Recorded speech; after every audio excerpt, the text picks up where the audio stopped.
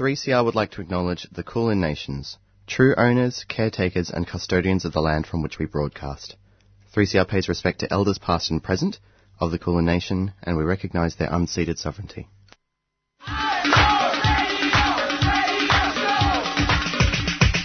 This is 3CR Breakfast. Oh, yeah. Alternative news, analysis and current affairs. Monday to Friday, 7am until 8:30am. Only double. Clap your hands.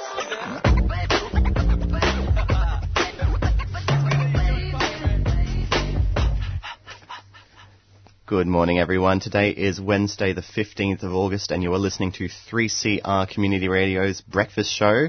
I am Will, and I'm joined in the studio by so many friends. I've got Aiden. Hello, Aiden. Good morning. Good morning. Dean. Morning, Will. Morning, listeners. And we've also got Layla. Hello. Yeah, full studio this morning. Full It's studio quite this lovely morning. to have everyone in. It would have been quite interesting to have seen Thursday last week, the studio in here. Yeah, Thursday they had like a panel discussion. I think you can find it on it was our website. amazing. But I came in here after the show and they were all huddled in the kitchen, you know, talking and laughing. It seemed like this massive explosion. So it was a panel conversation talking about beyond African gangs, so taking the conversation beyond the sort of racist messaging that we've been hearing in news media and mainstream media, and talking about what else, sort of moving us beyond that conversation. And if you want to hear more about that, listen back to last Thursday breakfast show. So that would be 3cr.org.au/Thursday-breakfast. Or you just go to 3cr.org.au and look for Thursday Breakfast, which has that on their webpage, and you can also download the podcast as well. And at about 7:45, we're going to touch on, Titan DeBarun talking about the Vice? Yeah, exactly. Did you see that video? Yeah. Everybody's can in you this tell us room. what the video's Watch about? that. It's super excellent. So I have a love-hate relationship with Vice. I think most of people our generation do. Founded by some weird neo-Nazi guy who's no longer part of it, I don't think. But and still. now owned like part of the Murdoch empire as well. But somehow they've done great they still reportage on other things as well. Like they're the only people to get into Raqqa whilst it was run by IS and other things like that. So just, you know, actual investigative journalists. But that's this video though. Let's touch on that. So it's actually called South Sudanese Australians Talk Police, Politics and the Media. And oh my gosh, I was absolutely blown away. I was like so excited to hear their perspectives because they are so intelligent. They are so nuanced in the entire race relation kind of dichotomy. They are like 100 steps ahead of the politicians in terms of understanding what like this reality is like. Just in general, just being an Australian in general. And it just filled me with so much hope and inspiration for the future, like because they are more able to like kind of understand the complex systems that we're living within better than, you know, a large majority of people that are in a position of power. So although they may hold the land and the resources, we hold the future, and that's why I was like so touched by that video. So we're excited to be hearing about that coming up, and that was on sort of a continuation of what's been talked about last Thursday. But how have people's weeks been? What have you been up to? Well, I've come down with glandular fever. I've got 3 or 4 days before I leave to England, so I've been put under bed arrest. So I'm here for a short, brief period, and then I'm back to sleeping 24/7. No, the week's been good. You know, Hump Day. It's always interesting to get to Wednesday because we look forward to the breakfast program. But you know, I'm alive. I'm here. Can't complain. Every morning I wake up, I think, well, today's going to be a good day. Well, thank you for coming back, Dean. Anyway, so... What have you been up to, Will? What have I been up to? Yeah. Apart from being sick last week, and sorry for letting the team down last week, but it was a fantastic show, and Layla and Dean were more than they did capable. a fantastic and job. some fantastic guests that you had in there as well. Really good guests. Yeah, that's true. And so if you want to listen back to that, head to our webpage, which is 3cr.org.au/Wednesday-breakfast.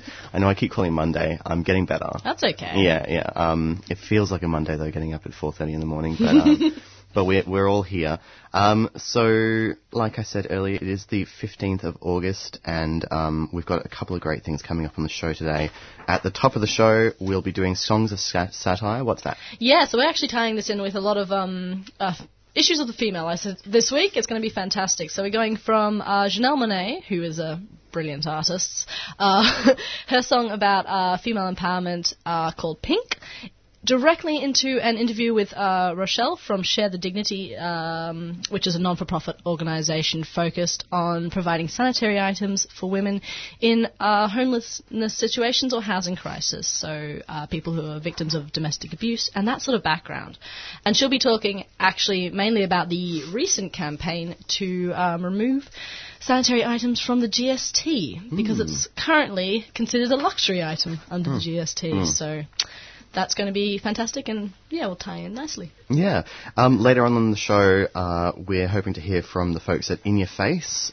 So James from In Your Face you'll already know is our Friday home time show every week, 4 p.m. Covers a great range of topics around the queer community, around sexuality, around sexual health, around sexual rights, and so So 2 weeks ago, they were speaking to the folks from Vixen Collective, which is a peer support network for sex workers, and we'll be hearing more about what's happening in that space. And then after that, we're doing Yesterday's News. What's going on with Yesterday's News? Yesterday's News, we're going to be focusing on the kind of the coverage around the Russian group Pussy Riot and their recent imprisonment and their recent supposed release from imprisonment, and kind of the disinformation that's going on around that and that sort of stuff. Oh, it's continuing, isn't it? Like the imprisonment. Yeah, exactly. And it's the fact that the Russian administration's gone, no, we've released them. Yeah. And they blatantly 1 out of haven't. 500 of them. Exactly. And then end of the show at 8:10. How are we finishing up?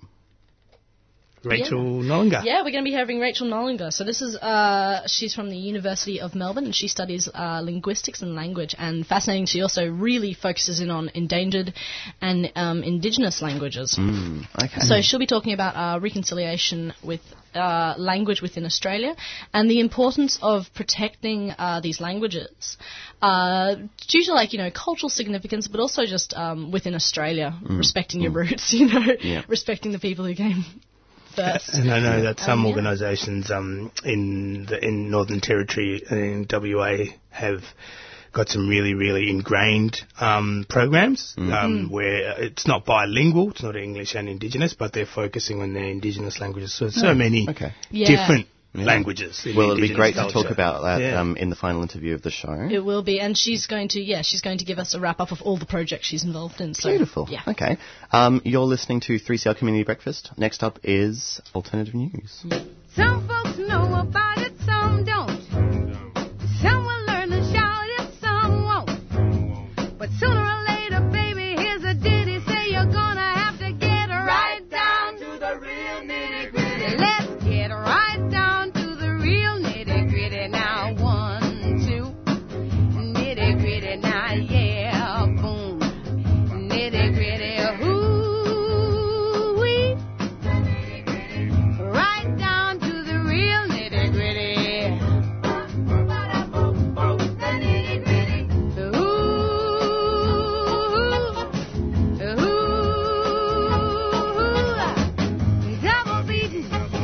Double beaten, right down to the nitty-gritty, yeah, double beaten, keep repeating, right down to the nitty-gritty, yeah.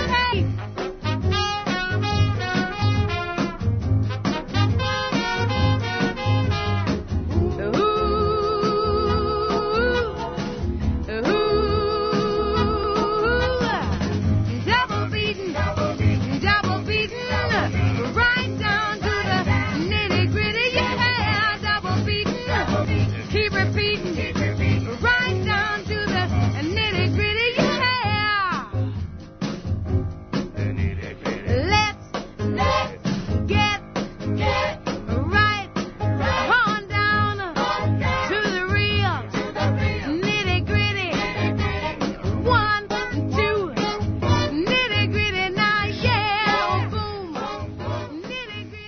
Okay, good morning, guys.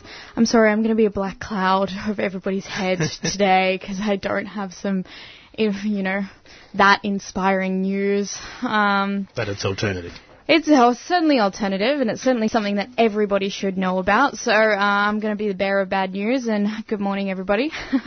So I'm sure that most 3CR listeners are aware of some pretty intense changes to the Espionage Act that kind of came through in June. So what that kind of... It redefined some terms that the government uses sometimes when prosecuting certain individuals. So they expanded the definition of sabotage to account for both the obstruction and the damage of Commonwealth property. And that now is you're threatened with a jail sentence of around 7 to 20 years. For possible obstruction. I love how random that is, or ambiguous that is. 7 to 20, that's a huge gap. Yeah, exactly right. And this is alongside a redefining of terrorist tactics to account for reputational impact and a loss of confidence in the government. So that's now considered a terrorist attack. Let's take an example.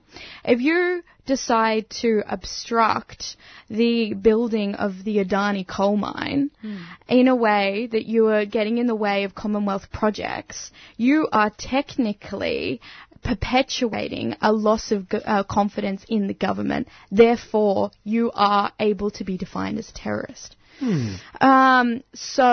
the question is... That is terrifying. Yeah. Absolutely terrifying. They've also...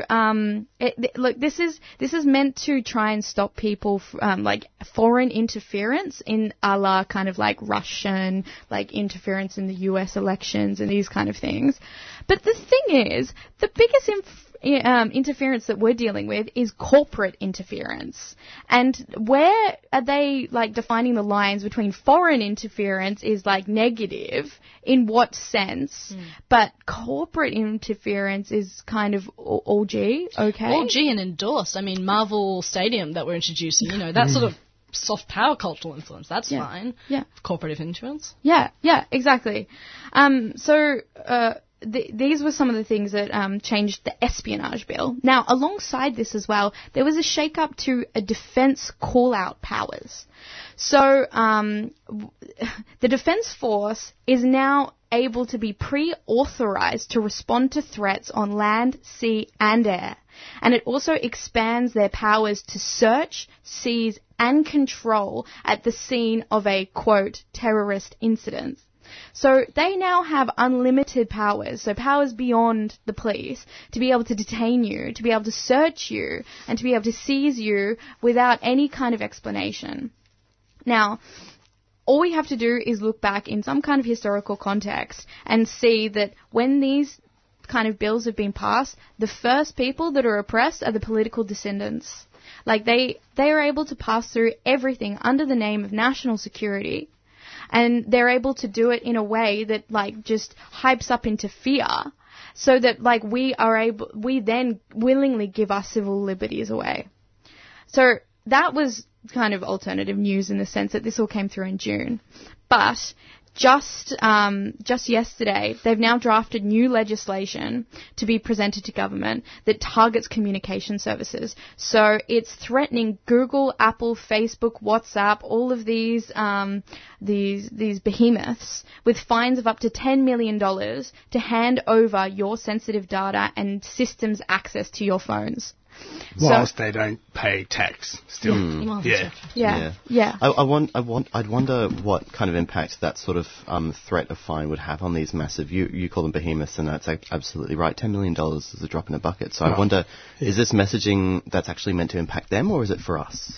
No, it's this is for them to sell your data. So if they don't give your data to the government, then they could get a $10 million fine. Right. And there's no way that they will pay the fine. They will just hand it over because they're handing it over already. It's just that this is just a new set of regulations to say that you have to do it. Okay. And how would that tie into this what's been happening in the community in regards to people opting out for the My Health records if they're already on there. Exactly. What does that mean? All of this hullabaloo about the My Health records, and nobody's actually witnessing what these giant corporations are doing with your data, which is much more sensitive, much more intimate, much more private. Much scarier. Much scarier.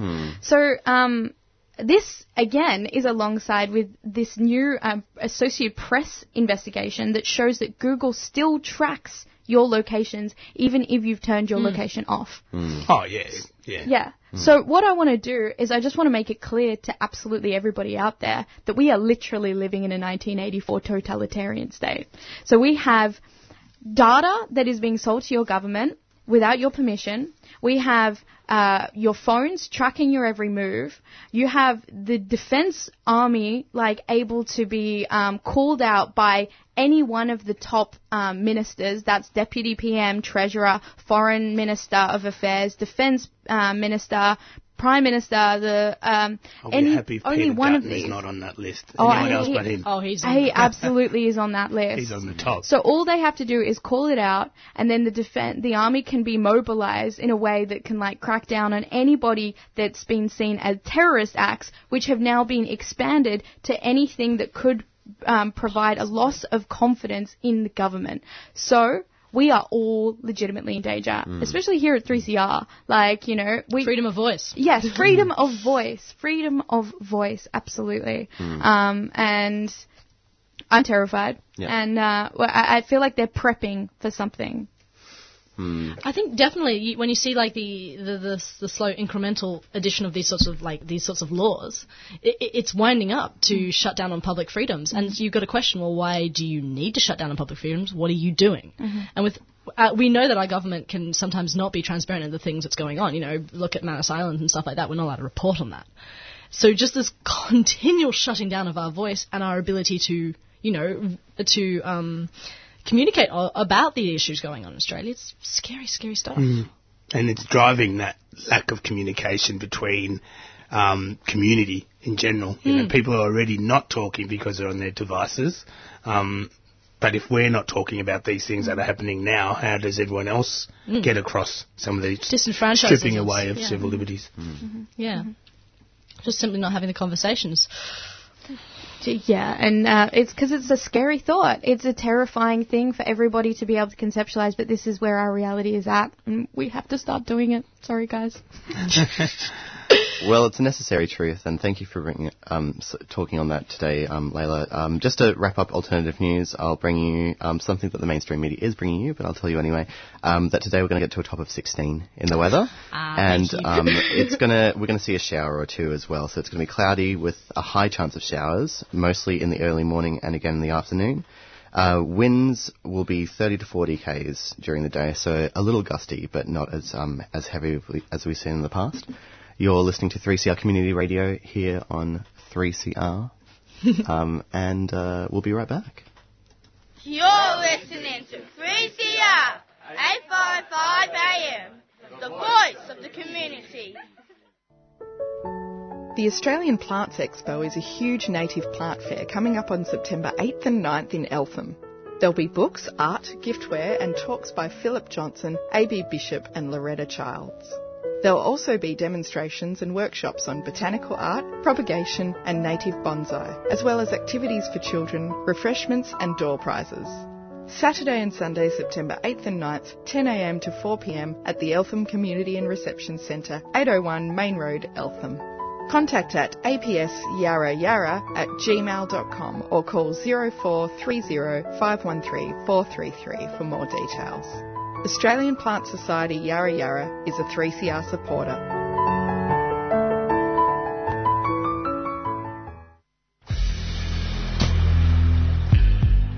International Overdose Awareness Day is held annually on the 31st of August. It is a day to raise awareness of overdose, reduce the stigma of drug-related death, and acknowledge the grief felt by family and friends of those who have died. With the ongoing stigmatisation and criminalisation of people who consume drugs in Australia, International Overdose Awareness Day is as important as ever. This year, 3CR will be broadcasting a special half-hour program at 10 a.m. on Friday the 31st of August. Join us for a panel discussion looking at current efforts to reduce the tragic loss of life from overdose in Australia. Experts will offer perspectives from the fields of research, service delivery and, most importantly, peers in the community.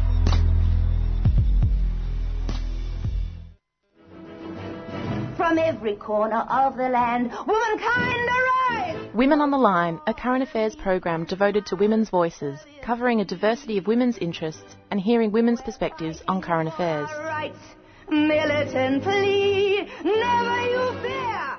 Erosion of human rights leads directly and inevitably to erosion of human security. We do not accept the denial of our rights because the right to have a say over our country is our life. Women on the Line. Tune in on Mondays at 8:30am and Wednesdays at 6am on 3CR Community Radio 855 AM. And streaming live at 3cr.org.au.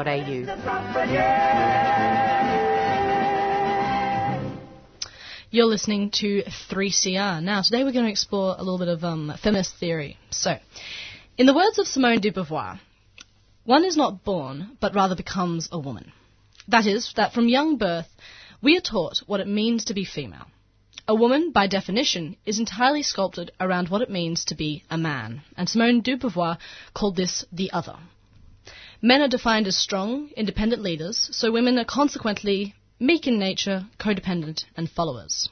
Men are dominant, so women are submissive, and this was shown to be mental, physical, and sexual complete annihilation of women's rights. And whilst that's writings from 1949, this is still seen in the culture we push onto children.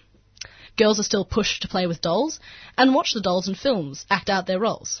We see the suggestion of progression, feminist themes introduced into Disney films, yet the protagonists always remain skinny, big-eyed, and traditionally pretty. That is what's projected to our youth. We get told that as women we can either be good or we can be undesirable. That because we are women, we will never actually be naturally correct. We will constantly be trying to catch up to what it means to be a man, because what it means to be a man means to be right. And you can look at Joyce Stevens, Because We Are Women, for that. What it fails to do is really respect and represent the inherent naturalness of woman in all forms, the complex and diverse range of people we are, and the issues that we experience. And this is kind of where this week's Songs of Satire really comes in, because I figured that as our first interview would be about women rejecting and discriminative tax for the as natural process as menstruation, we should spend the moment to highlight women's natural individuality, strength and beauty. And no better to do that than the artist Janelle Monáe, with her song Pink, where she looks to redefine women as a natural, complex and beautiful creation. Now, before we do start this further breakdown, I would like to highlight that the lyrics of this song do contain sexual references. So if that isn't your thing for 7:20 on a Wednesday morning, please tune in back in 10 minutes, though I do strongly suggest you stick around, because whilst they begin as sexual references, Janelle takes pains to explore how this is part of us as a natural woman, us as a holistic woman. So, Pink is the byline of the song, and pink takes the colour usually assigned to women and breaks it down into different applications, redefining its meaning and representation of women, away from the girlish connotations of pink that suggest purity or perhaps, sugar and spice and all things nice. Instead, Janelle kind of repossesses this colour to one that evolves with women. Championing the female form, her opening lines stem the colour back to pink of the colour of human organs, specifically that of female genitalia. Stating that there is nothing more natural than a woman's body, Janelle explores the sexual maturity of women, but moves away from the sexualized male objectification that is so classical to our patriarchy, and instead into the formation of the female identity. Instead, she explores female interactions with sex through this colour pink. She looks at oral sex, the female orgasm, the growth of pubic hair, and the joy and organic nature of this paradise of human experience.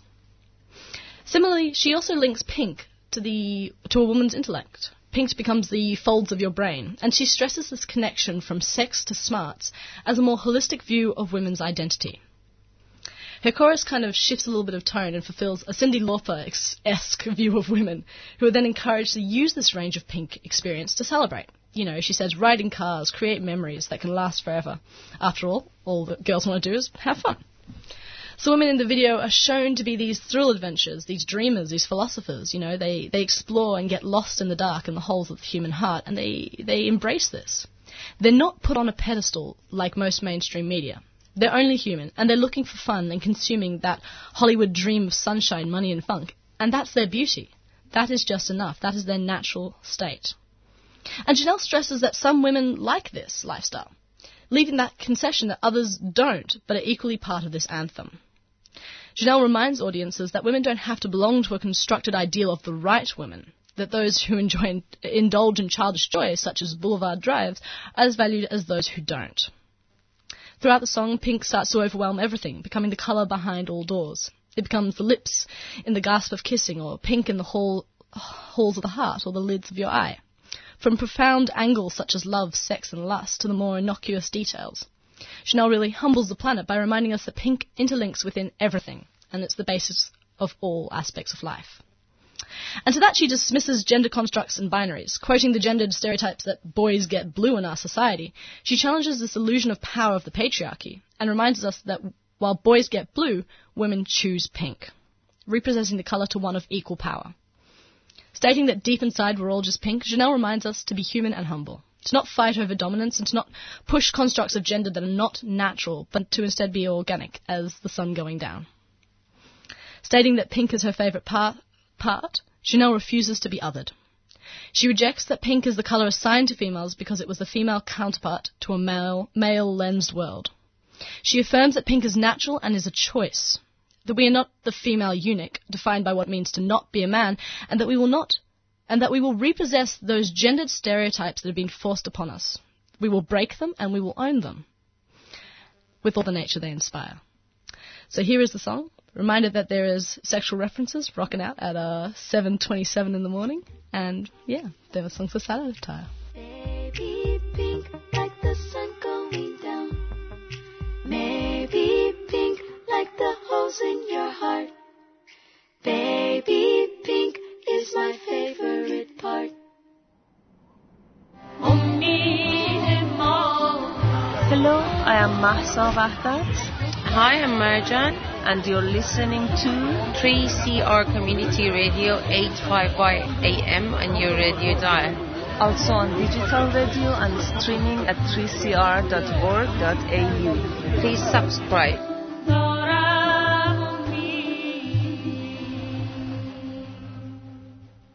I sang the words I will not say so. Hey, this is Greta Ray, and you are listening to 3CR 855 AM Radical Radio on digital and streaming live on 3cr.org.au.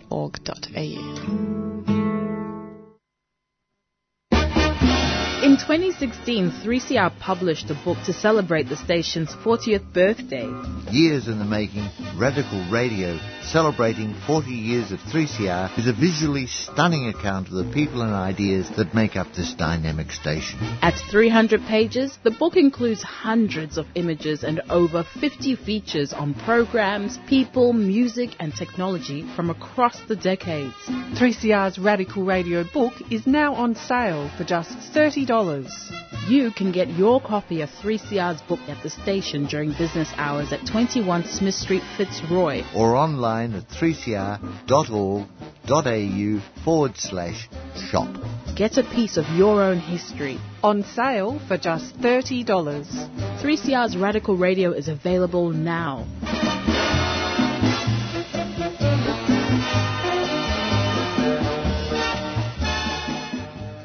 You're listening to 3CR Wednesday Breakfast. So, we just had Pink by Janelle Monáe, an American artist.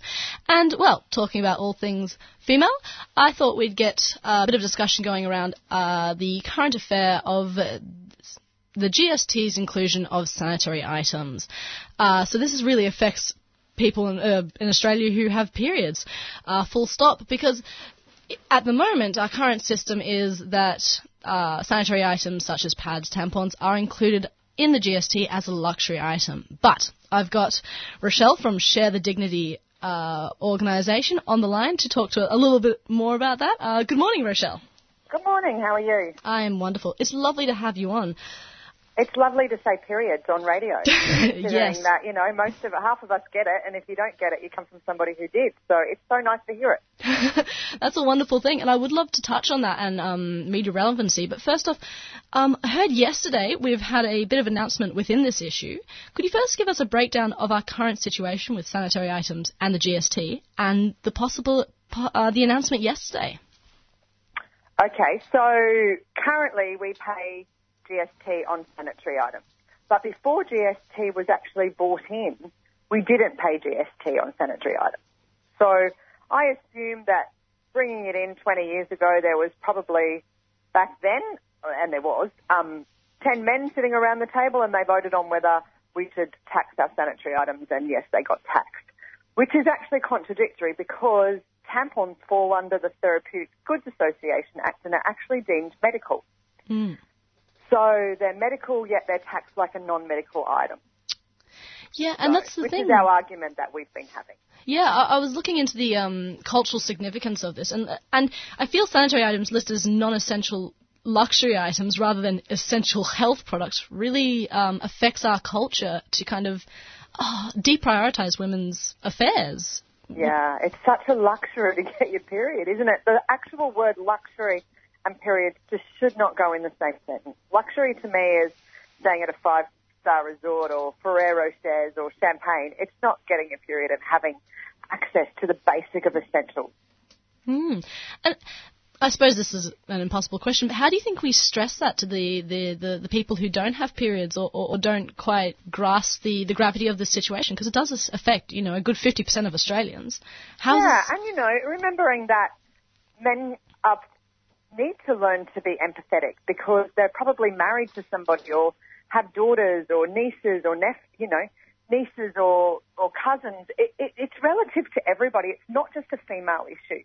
And it's certainly not a luxury. And it's everybody who really needs to raise their voice and make sure that the politicians that we pay their wages for hear what we have to say. Nobody wants to talk about periods, right? So I'm sure when it's been brought up every time, we've been hushed. Women have been hushed. Oh, okay, quickly, let's talk about something new. And that's why it's never been resolved. We just have to keep going on and on and on until they don't want to hear it anymore. Yeah, I was going to say, looking into this interview and digging around for information, I found it very hard to find a mention of periods. It's still such this taboo topic, and I would have thought within, our age of information, that sort of stuff, that it just had become more of a common term. What do you think we do do we start with education? Is that the way to do it, with younger girls, younger boys? Yeah, it is. We just launched a program called Period Talks, and that's where we've got young kids speaking to young kids about periods. So boys and girls, and talking about everything that there is to know about periods. That's where it starts, because without educating, I know I went through the whole schooling system, and I even went to a private girls' school. I think we might have touched on it for 5 minutes. Do you know what I mean? I never knew as a girl that I had endometriosis until I was about 25, when I probably felt brave enough to talk about periods and realised when I was talking with my girlfriend that the pain that I got was very different to the uncomfortableness that they got. And I suppose that is the things, especially with menstruation, is it's not explained the wide variety and range and types and all of that sort of stuff. That's just not brought into it, and the fact that certain women will need certain products or sort of longer products, And could you imagine if we could get women and girls using the menstrual cup? Do you know what I mean? We could literally, the whole process, the whole reason why Share the Dignity exists is because women in Australia cannot afford the basic of necessities. So they have to use wadded up toilet paper or newspaper or socks or, I'm in Darwin today and I'm hearing stories yesterday of women using ripped up mattresses to deal with their period because they cannot afford the basic of essentials. Yeah, and just looking into Share the Dignity, your organisation, what are the type of women that you're working with, and how do you work with them to kind of provide this necessary service? Yeah, look, I started Share the Dignity 3 years ago when I read an article that talked about how many homeless women there were and how they were going without the basic essentials. And what they were doing to deal with their period was so unhygienic and so, I couldn't believe that it was happening in Australia. Actually, even today, when I hear stories 3 years later, I still can't believe that women have to go through that and that girls are missing school. So we work with around 3,500 charities around Australia that work at the cold front of looking after our women who fled domestic violence, who are experiencing homelessness. Our drought-stricken farming women, you know, they're using and teaching their daughters to cut up towels and deal with their period that way. Not towels you and I would have in our cupboard. I'm talking towels that are spit through that they've had for 20 years because they can't afford food on their table, let alone sanitary items. We're trying to ensure that in April and August, people like you and I donate a packet of pads or tampons and we just pass them on to all of those women who just don't have access to sanitary items. And I suppose there's this overwhelming economic significance of being under the GST that is just so essential for women or so topical to women. Yeah, you know, I think it's really important to see that I don't think that the money is actually as important as the fact that it is a sexist tax. Okay. And it really is a contradictory tax. You want to tax them, you want to treat them like they fall under the Therapeutic Goods Association Act. They're a medical item. So I'll give you an example of that. If you donate to us in April and August and you give me a packet of pads or tampons that are open and you've taken one out, even though they're all individually sealed, we legally are not allowed to pass them on. Wow. So that's contradictory in itself. Rochelle, you're speaking to Dean here. I know the... Hey, Dean, you've been quiet. I know the Public Health Association of Australia had welcomed an announcement into the reproductive health of Australian women. And, you know, obviously the focus is this announcement by Health Minister Greg Hunt this week saying that the government will invest $18 million into women's health research between 2020 and 2030. Reproductive health obviously is not a standard component of women's health policy, despite it being so essential to the well-being of Australian women. Can we wait that long? Can we wait till 2020 to take action on something so important? Or even looking at it? Yeah, why the delay? I would have to question why the delay. But, I mean, I think Minister Hunt is such a great advocate for Share the Dignity. He believes in what we do. When I told him that pads and tampons fell under the Therapeutic Goods Association Act, he was also shocked. You know, so at least they have a plan to fix it. Do you know what I mean? I don't know what that means or why there's a delay. That's a government thing, right? And I guess that's where Share the Dignity comes in terms of making people aware of what is happening out there. You know, I think you've got a few campaigns, and you mentioned the one that you've just started, but the Dignity Drive and It's in the Bag campaigns are quite good. So, talking about your campaign and the recent announcement, just for listeners who aren't sure of the topic, I'll just buzz through it. So October, there was a passing through the Senate, I believe, of this proposal. And then the problem was, though, it wasn't put to a formal vote and it had to pass through the House of Representatives. So just this week, we've heard that that the coalition will support it. Is that correct? Yeah, it's very exciting, which means that we needed to get every state treasurer on board. So knowing that from our perspective, in January, I went to politics at the pub. I met with Malcolm Turnbull. I asked him the question, told him what Share the Dignity did, and asked him the question, did he think that taxing our sanitary items was fair? He went straight into sanitary items. The GST on sanitary items is a broad-based tax, blah, blah, blah, blah, blah. I've heard no enthusiasm from any of the states about the removal of this. I said, okay, no worries, Malcolm. What we'll do now is we'll give you some noise. We'll give you some enthusiasm. So we filed a federal petition, which we required 100,000 signatures in 30 days. So there were some sleepless nights in there, but we did end up getting 104,000 signatures on that, which is now actually the most signed petition Australia's ever seen. Wow. So we did that. We then posted constantly about people all throughout Australia sending a letter through to their treasurers, through to their ministers, through to their to every politician who would listen to us. So I have met with most of the treasurers around the state. Labor then came through and said that they also will see the tax removed, and they came up with some other solutions to disperse the funds that would happen. That was great. We always had Greens on board. So Janet Rice and I worked really well together on getting that passed through the Senate, which was fabulous. And then spoke to Minister Hunt, and then Liberals have come on board and said, well, we also support the abolishment of the tax. So all we need now is a sign-off from the treasurers in each state to say that they also all approve, which we've already had. It has been sent around, a letter from every, signed by every Labor treasurer in Australia. So there's 5 of those, and we have 3 Liberals. That's brilliant. Yeah, so hopefully in September, as Liberals have mentioned, that there will be a meeting. I'm just waiting on the date of that and the where, and hopefully we will see the end of this ridiculous argument that we all need to be having. It's so exciting from the menstruation adventures right at the start of this protest to now. Thank you so much, for this campaign. And if listeners are interested in following the story further, you've got a website. What should we be following? Yeah, head to our Facebook page. Probably it has daily comments and stories constantly updated with, what's happening. To hear the stories of some of what's happening in Darwin this week. You'll hear stories constantly of as we move around Australia and make a real difference. Wonderful. Well, thank you so much for coming on the show and talking to us about this. It's such an essential topic. So, yeah. My pleasure. Thank you so much. Keep using our voices. Yeah. This is Iri Lecker. You're here on 3CR 855 AM Community Radio. Also streaming on 3cr.org.au. Free West Papua, Papua Merdeka. Gets up, one talks.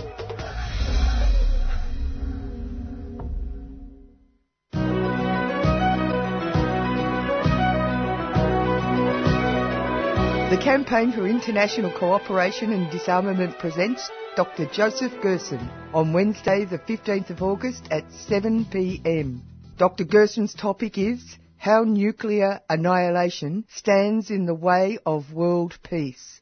August the 15th, 7 p.m, Melbourne Unitarian Church, 110 Grey Street, East Melbourne. All welcome. Sponsored by IPAN Victoria, Melbourne Unitarian Peace Memorial Church, Quakers, Pax Christi, Spirit of Eureka, and the Victorian Council of Churches. The Campaign for International Cooperation and Disarmament is a 3CR supporter.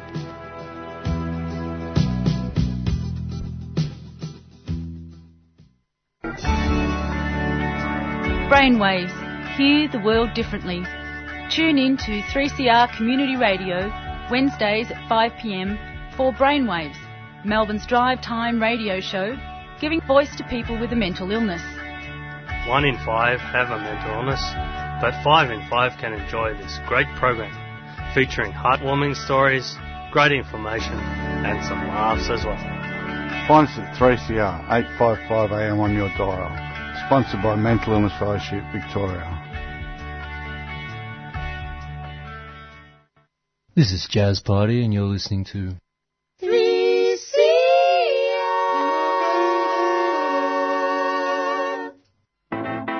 Vote for your mic. Want to support 3CR's diverse and independent voices?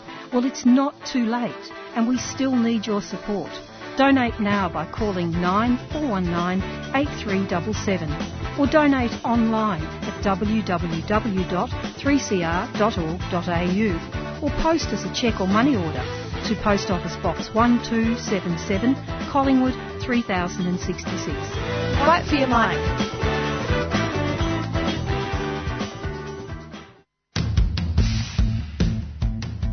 The Indigenous Social Justice Association Melbourne is continuing its Stop Failing Our Kids campaign until this year's Victorian state election. We're asking people to sign an online petition and to send postcards to Premier Daniel Andrews, calling for his government to abandon plans to build a $288 million youth prison at Cherry Creek. We want that money directed to culturally appropriate programs to address the underpinning issues rather than incarcerating children. For more information and to sign the petition, visit ISJA Melbourne's Facebook page. Postcards are available at 3CR and locations listed at isjamelbourne.com. Premier, it's time your government stopped failing the kids. ISJA Melbourne is a 3CR supporter. Rumination.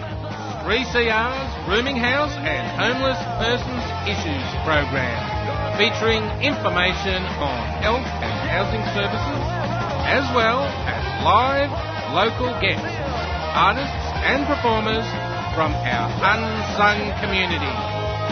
Join us at 12 p.m. on Thursday on 3CR 855 AM.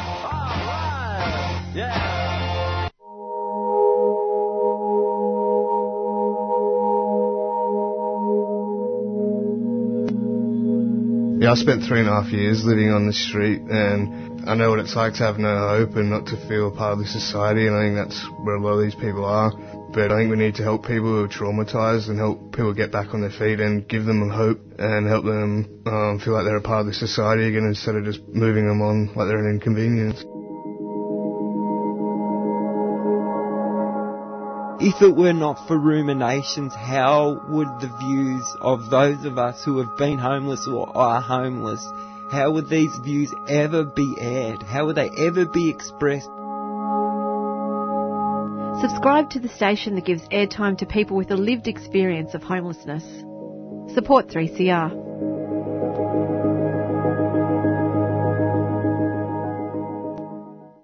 Hi, this is Hugo the Poet. You're listening to 3CR, and by doing that, you're supporting community radio, an incredibly important institution in our times.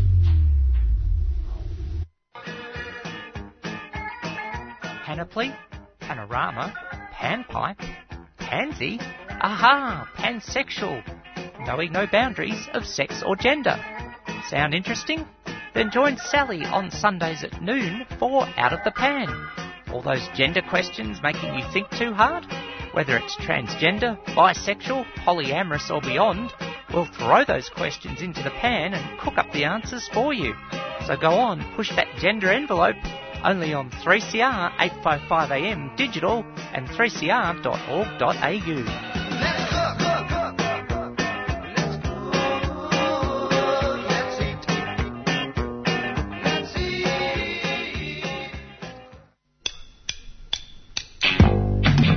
You got to remember, NAIDOC's a special day for us, fellas. That's a reminder who we are. Every year for NAIDOC Week, 3CR Community Radio gives voice to our Indigenous brothers and sisters through Beyond the Bars, Australia's only live prison broadcast. I am a black man.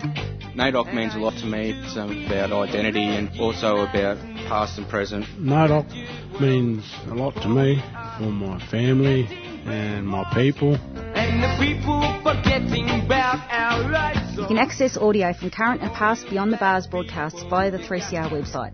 Go to 3cr.org.au/Beyond the Bars and either listen to or download audio from Australia's only live prison broadcasts. Happy NAIDOC!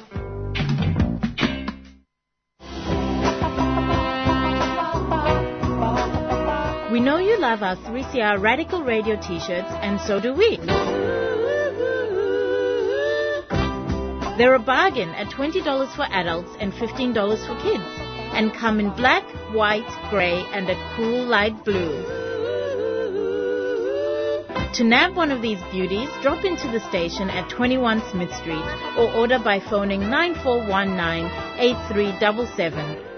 Or you can visit us online at 3cr.org.au/shop. Come on, you know you want one.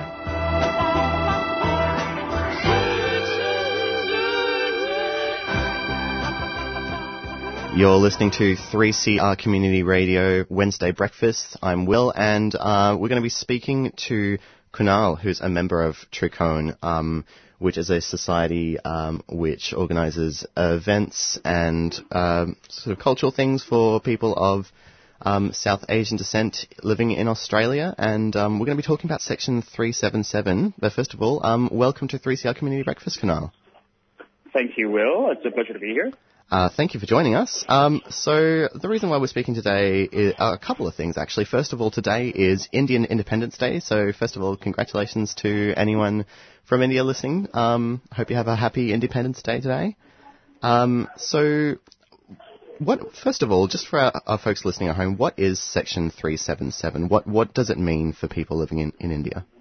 Yeah, sure. So, Section 377 is part of the Indian Penal Code, and it's actually an antiquated law left behind from the time when the British people had occupied India back just until the 40s. It essentially is a law that criminalizes homosexuality or any homosexual acts, which means that anyone who is involved in anything that is deemed homosexual could then be tried in a criminal court, and if convicted, be considered a criminal. So essentially, it's a crime to be a gay person or a lesbian person in India because of this law. And so this, as I understand, this is a law that sort of really impacts the lives of India's transgender community. Back when during the colonial period, trans women would have been property owners, and they lost those rights as time went on, and they continue to be criminalised through this law. Can you give us a bit of a history of how the law has been applied? I remember hearing back in 2009 that the Delhi High Court actually ruled the law unconstitutional, but then something changed, didn't it? That's right, yeah. So the law's actually been in the conversation in the general zeitgeist for quite a few years now. So as you mentioned, back in 2009, there was a case where it became the Delhi High Court ruled it unconstitutional, and then after that it went to the Supreme Court the following year, and then the Supreme Court decided not to overturn it completely because it left it to the wisdom of the states to have it overturned. So since then, it's actually been going back and forth in terms of its legal standing. As of currently, the law is currently being debated by various members of the Supreme Court again, and this is currently something that is expected to be resolved by October this year. Chances are that the Supreme Court is going to overturn the law, which means that it is going to mean a great deal for for millions of LGBT Indians and South Asians in general, not just in India but overseas as well, like in countries like Australia. So it's going to be a terrific outcome if they decide to overturn it. And so far, it seems like the tide is turning.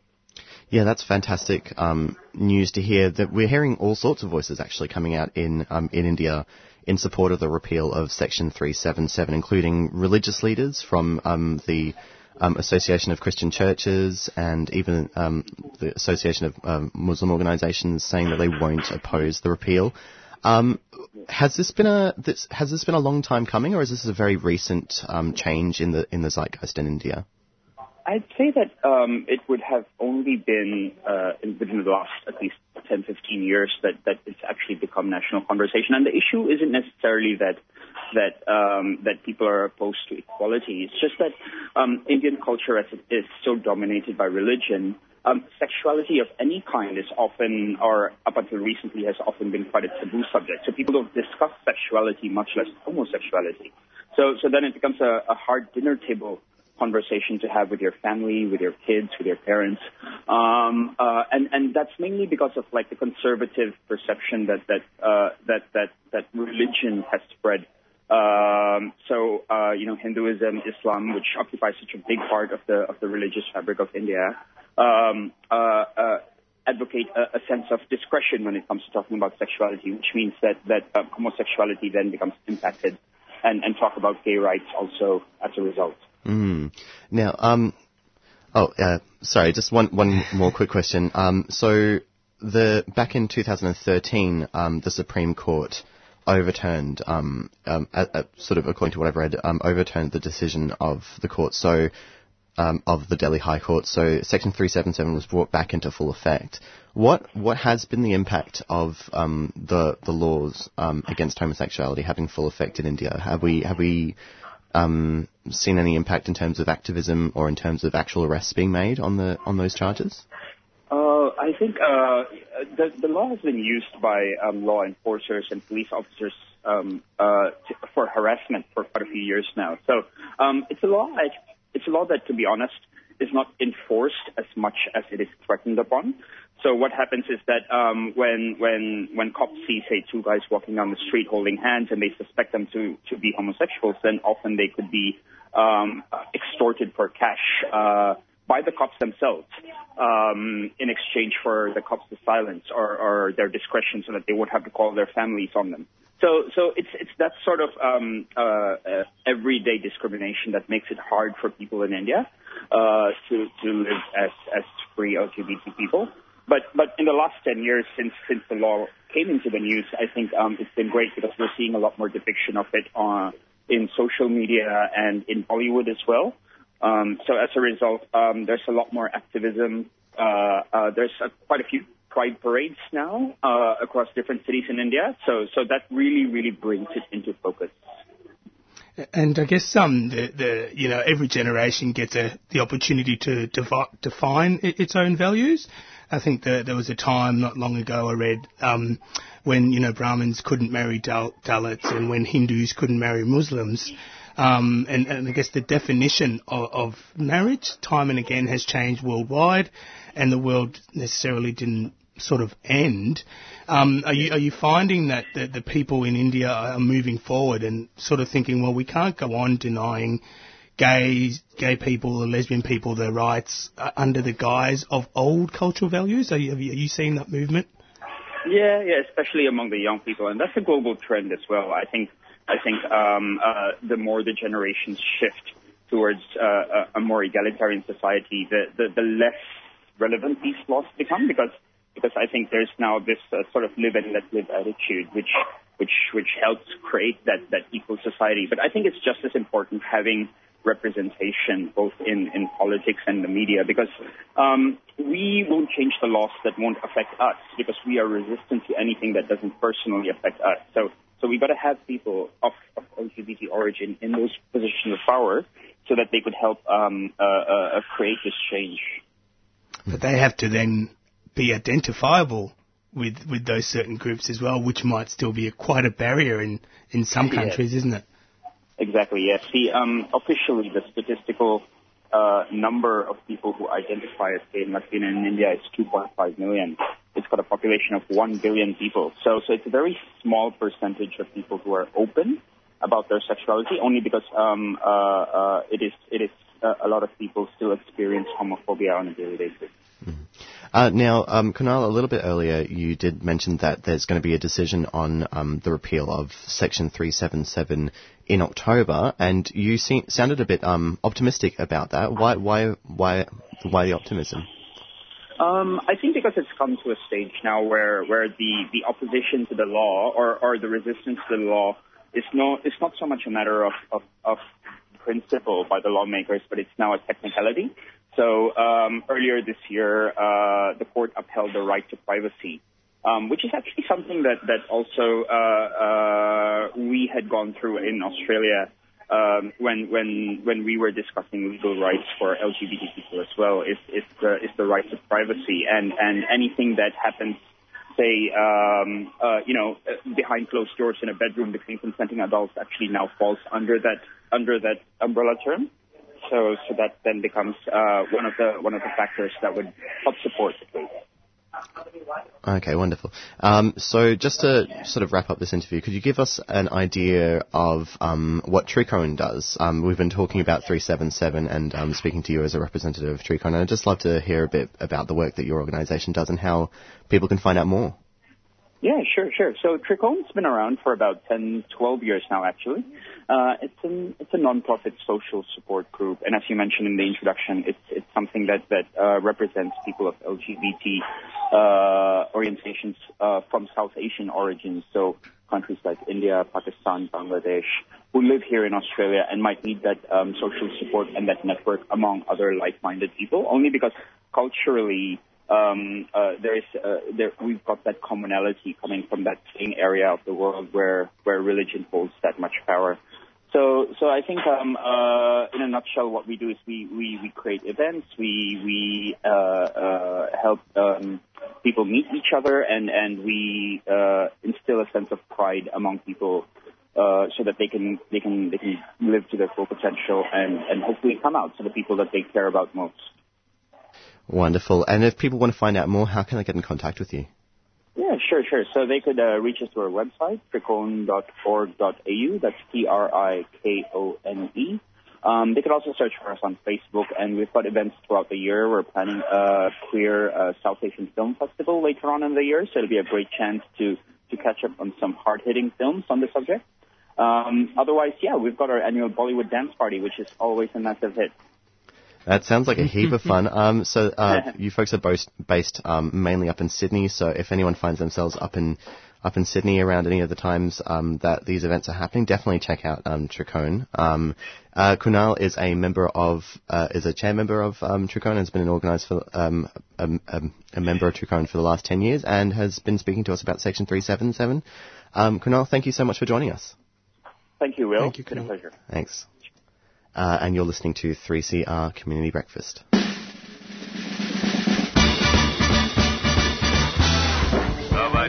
So, right, okay, here we go. Hello. Sorry, I've just been shown something incredibly unhelpful. He's just written down the wrong frequency and shown it to me. I think it's very funny. We have silence, please. This is for radio. Come on. Yeah. Right, here we go. Hi, this is Jay Wilgus, Esquire, from Public Service Broadcasting, and you are listening to 3CR Community Radio on 855 AM on your dial. Please subscribe. Good now. Hi, my name's Sarah. I love coming here because they offer vegan food. Hi, my name's Paul. This is my first time at Friends of the Earth. I think it's really awesome and the food's great, really healthy and nutritious.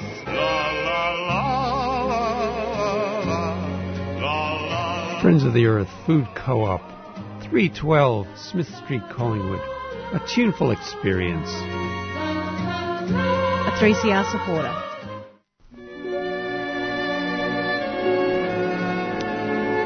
Great Voices CDs on 3CR. These CDs are a unique collection. Now you can go to 3cr.org.au and you can order online all the 20 CDs, 15 issues, for $160 postage paid. Or check the individual issues and read each track on it.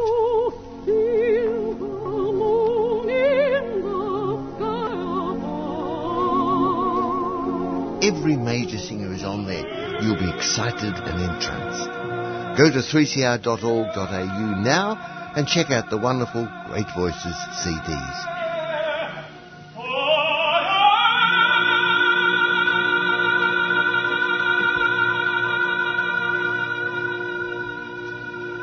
You're listening to 3CR. Now, for our next interview, we're going to be talking to Rachel Nollinger from the Melbourne University. However, before we get into this, I thought we'd play a feature song. So this is by Sydney-based band The Preachers, and it's called Yada Nada. Now, the song took 15 months because the piece of music actually uses both Indigenous language as well as English within its song. And the reason it does this is Yada Nada wanted to kind of look at the importance of Indigenous language and spread this message of positive consultation with Indigenous community and reconciliation of language within our country and respect for that language. So they spent about 15 months consulting with different Indigenous groups, but mainly the Darug community up in New South Wales, and especially with songwoman Jacinta Tobin, and kind of worked on this song to provide this song. So, leading into our next interview all about language and linguistics and Indigenous language, here's Yada Nada.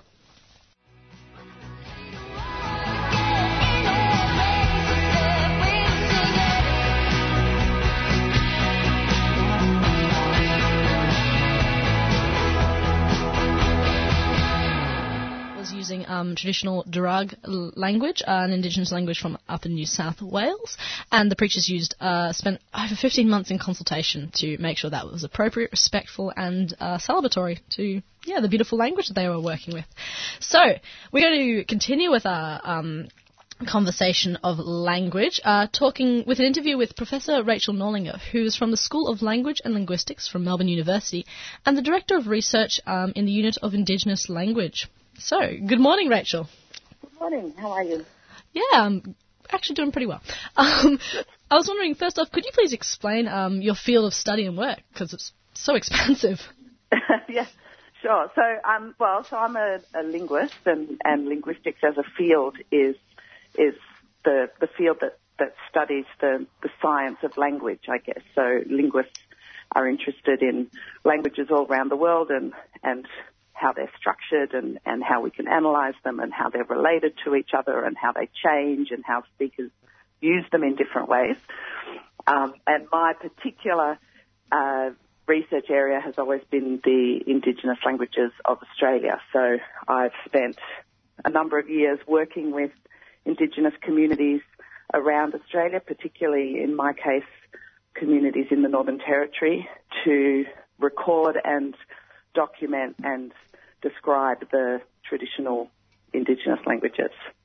And I suppose, what made you choose this area of study? Well, when I was at university doing my undergrad degree, I always loved languages. I loved learning. I was doing French and Italian, and I just loved learning languages, and I thought that was cool. I didn't know linguistics existed, and then I took a subject in linguistics just because I saw it in the handbook and thought it looked interesting. And when I took the subject, I realised that actually if you do linguistics, you can learn about all languages in the world, and I was never going to have time to do that if I was just trying to learn individual languages.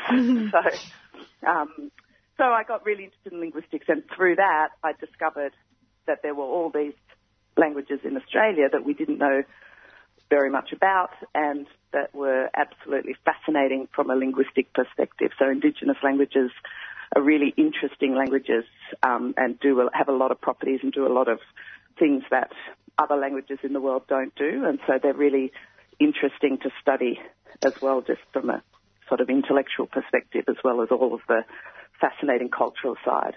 Yeah, well, I'll get you to dig into that a little bit further, but I was first wondering if you could kind of contextualise this. Can you expand on why it's so important to protect not only languages that we have in Australia, but endangered languages and all languages, really, in the terms of cultural significance?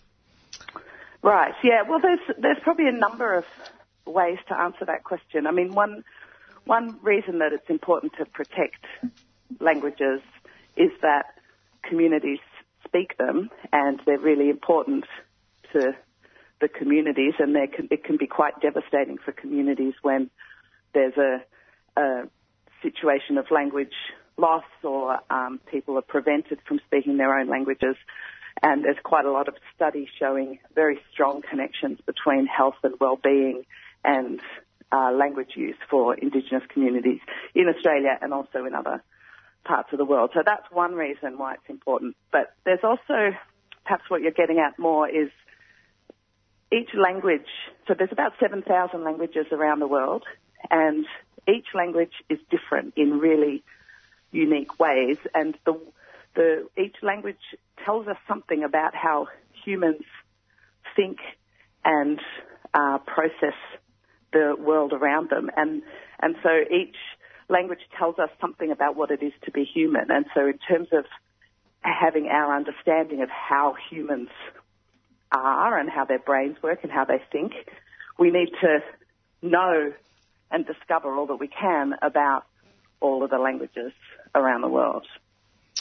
Yeah, and I was reading your article, and it said that there's 7,000 languages around the world, and we only have detailed knowledge about 10 to 15% of them. Yeah, that's right. That's right. Yeah, that just boggles my mind. I know. Scary, isn't it? Yeah, so the large majority of languages around the world are not written, so it's only a small minority of those 7,000 languages that developed writing systems, and what that means is if languages are not written, we don't have any records of them once people stop speaking them. Mm. So that makes them very vulnerable. And somewhat harder to protect almost. Yeah, and it also means it's harder for them to be taught in schools. They're not being used on the internet, or they're not being used in newspapers and things, so that, in a modern sort of world, they become harder and harder for speakers to use on a daily basis in other sort of contexts, like written form. But they're also, all of those languages, maybe 90% of the world's languages, or 80% of the world's languages, are spoken by small groups of people. Mm. So often, and that makes them more vulnerable as well. And Rachel, I know on the breakfast program here in 2016, there was an initial thought and an idea that Aboriginal language programs in public schools in New South Wales were going to be, I guess, included. And you mentioned that, that it's such a small population. How's that going along? Are you finding that there's been uptake in the Aboriginal language programs being included in schools, and how can it work when it's really not recorded? Right. Well, so because of the work that linguists and communities have done over the last 50 or 60 years, we do now have, so when I say Aboriginal languages are traditionally not written, they are written now because people have worked with linguists, or communities have developed writing systems based on the English alphabet and so on. So now we have records and resources and things that we can use to teach the languages in schools. My understanding is that many of these programs are doing well. I mean, they're small, they're often local, but so maybe you'll have a language being taught in one school. In Melbourne here, Woiwurrung is being taught at Thornbury Primary School, for example.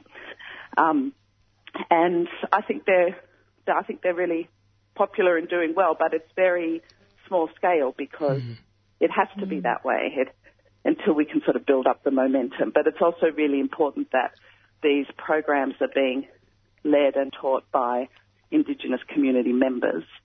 And obviously that then provides a limitation. There's only so many people available at any point in time to do it. But I think there's a slow increase in awareness around Australia of the need to protect and support Indigenous languages. So I think we're slowly making some progress. And this is probably a question without notice. You mentioned your love of languages and how you got into it. Yeah. How important do you think it would be if the majority of Australians were to learn those languages and keep that history alive? Yeah.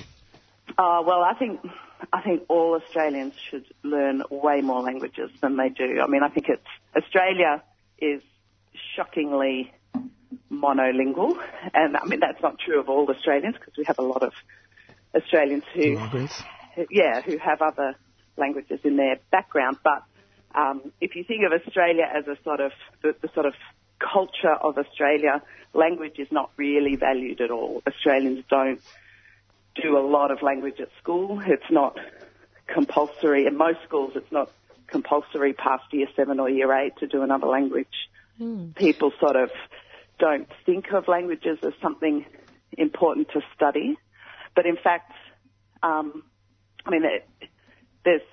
that puts Australians in a real minority around the world. So the large majority of people around the world speak multiple languages. Yeah. And that gives you real access to other cultures, other ways of thinking. You can interact with people. It's good for the brain. There's so many reasons why language is really important, and speaking other languages is really beneficial. And certainly I think for the Indigenous languages of Australia, it would be wonderful if we had more people sort of engaging with them and learning them and speaking them and appreciating them, because they're part of Australia's heritage, and they're really fascinating, interesting languages, and they're just not valued at all by the broader Australian community. Hi Rachel, it's Will here. Can you give us an idea of the kind of things that Australians are missing out on in not knowing more about Indigenous languages? What are some interesting linguistic features or things that you've learned in the course of your studies that people might be interested to hear? Yeah, sure. So I'll try to pick some that are not so, detailed. Yeah. So one thing that Australian languages are really known for, and this has a sort of interesting connection with cultural perspectives as well, is that they often encode kinship relations, so the way in which people are related to each other, in their grammatical structures. So, for example, in Murrinatta, which is one of the languages that I work on, so it's spoken in a community called Waria, southwest of Darwin in the Northern Territory. In Murrinatta, every time you talk about a group of people, you have to encode on the verb with sort of grammar. It's part of the grammatical structure of the verb, you have to indicate whether the group of people you're talking about are related as siblings or not siblings. And it's just completely impossible to say any sentence about any group of people without encoding that information. Wow.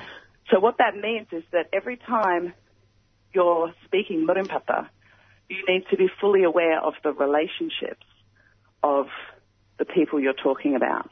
And that requires you to think and be aware of things while you're speaking that we don't have to be aware of when we speak English or other languages.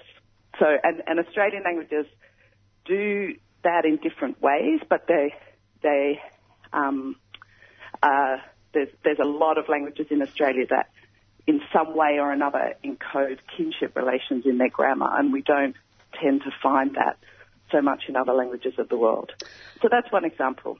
Yeah, no, that's fascinating to listen to. Now, I was listening to a 2016 project you did in which I took around little audio tapes that the university had taken of Indigenous language and gave them back to their communities so they could hear spoken words by their loved ones, I suppose. What projects are you currently involved in? Sorry, just quickly. Projects. That work is still ongoing. The process of trying to repatriate.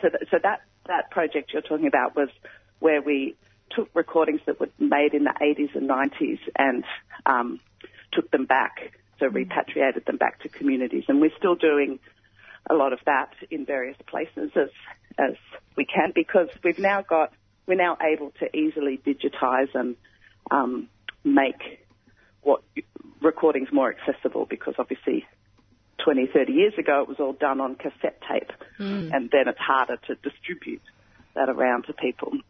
So that's one project, but I'm doing a lot of work in Waria at the moment on a language called Murimpata, and one of the projects we have running up there is actually looking at how children learn Murimpata. So Murimpata is a language that's still used by the whole community. Children up there still learn it as their first language. They don't really learn much English until they get to school. And Murimpata is a really different language from English and other more well-described languages in terms of the way it's structured. And so then it's an interesting question to see whether kids learn a language like Murimpata in the same way that kids learn English. So when we have a lot of understanding of how children, the sort of stages children go through when they learn a language. But all of our understanding is based on learning English or French or other European languages, and we don't really know anything about how you learn a language that's structured so differently. So that's one project we're working on at the moment that's hopefully going to be interesting. Yeah, that sounds absolutely fascinating. Well, we'll have to check in on you and see how those projects are going, because it's an ongoing issue within Australia and really great one to tap into. Thank you so much for joining us this morning. No worries. Thank you for your interest. It was great talking to you. Great. Thank you. And you are listening to 3CR Community Radio. We've had a great show today, lots of things to talk about. We've just been speaking about Indigenous language learning and learning about how kinship is coded into grammatical structures, which is fascinating. Language and linguistics, yeah. And earlier in the show, we spoke to Kunal, a member of Tricone, which is an association, social support association for LGBT people of South Asian descent and origin. And talking about the possible repeal of 377. Repeal of Section 377 criminalising homosexuality later this year. So and it sounded really positive too. It sounded like it was an archaic law that was just a technicality, I think he said at this point. Yeah. And then earlier in the show we spoke to Rachel Courtney from Share the Dignity organisation about the also coming up possible repeal of sanitary items under the GST. So it's actually been some really positive news this morning, apart from, as Layla said, her little black rain cloud this morning with the Espionage Act, which was a bit more serious and gravelly in tones. Yes, and we'll definitely be doing more coverage on that in the future. And then at the top of the show we had Songs of Satire as well. Yes, with our fantastic Janelle Monáe, exploring the female body and the female experience and just everything everything beautiful. You've been listening to 3CR Community Breakfast. I'm Will. I'm Edwin. Dean. Layla. And we've been having a lot of fun today in the studio. Hope you tune in next week for another show, but also you can tune in tomorrow for Thursday breakfast. Or find us at our website. That's right, at 3cr.org.au/Wednesday-breakfast. That's right. And next up is Stick Together. Have a great day, folks. Stick together. Enjoy. I think 3CR is the voice of the people, speaking back to the establishment and telling them what they think, and sometimes it's something they don't want to hear. 3CR are selling kefir Palestinian scarves in support of the last factory that produces them in Hebron, Palestine. All profits will be donated to the reconstruction efforts in Gaza and support Palestinian industry.